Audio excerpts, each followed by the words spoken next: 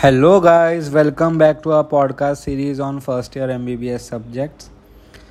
Today's topic is posterior triangle. So it is the triangular space on the side of the neck behind the SCM.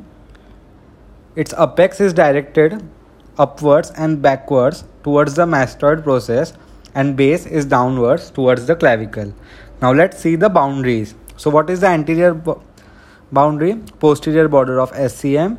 Posterior is anterior border of trapezius, inferior is superior aspect of middle third of the clavicle, and superior, that is apex of the triangle, is the meeting point of SCM and trapezius muscle at the superior nuchal line of the occipital bone. Roof is formed by the investing layer of the deep cervical fascia. There is the superficial fascia contains the platysma, external jugular and posterior jugular veins and cutaneous nerves and vessels.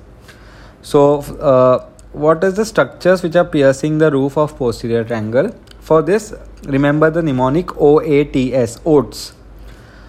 That is lesser occipital nerve O, great auricular nerve A, transverse cervical nerve T, supraclavicular nerve S. So OATS and external jugular vein.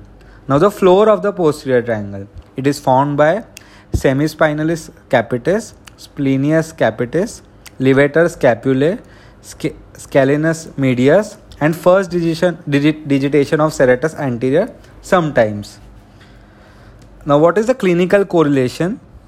Cold abscess in posterior triangle. So pus collected in the posterior triangle deep to its facial carpet from tubercular cervical vertebrae, it may track downwards and laterally along the axillary sheath to first appear in the axilla or even in the arc subsequently. Now subdivisions, it is divided into two triangles, that is occipital triangle and subclavian triangle or supraclavicular triangle. Who divides? The inferior belly of homohyoid. Please remember, the inferior belly of homohyoid divides the posterior triangle into two parts, that is occipital triangle and subclavian triangle. Why they are named so? Because they contain their respective arteries. Simple. Now contents in the occipital triangle, that is above the inferior belly of homohyoid. So there is which muscle? Trapezius and SCM muscle. So which nerve will be there? Spinal accessory nerve. Then C3 and C4 giving branches to levator scapula and trapezius.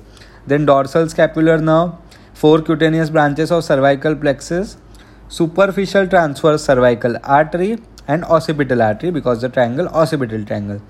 Then in the subclavian supraclavicular triangle, below the homohyoid inferior belly, third part of the subclavian artery, subclavian vein, terminal part of external jugular vein, trunks of brachial plexus. Very important, trunks of brachial plexus is in the subclavian or supraclavicular triangle. Then the lymph nodes and superficial cervical, suprascapular and dorsal scapular artery, not that important. And one important thing that you need to remember, the spinal accessory nerve may be damaged in operation involving the removal or biopsy of lymph nodes in the posterior triangle of the neck. This will lead to paralysis of trapezius muscle, causing difficulty in combing his or her hair. That's all guys for posterior triangle. Stay tuned for further podcasts. Thank you guys. Bye bye.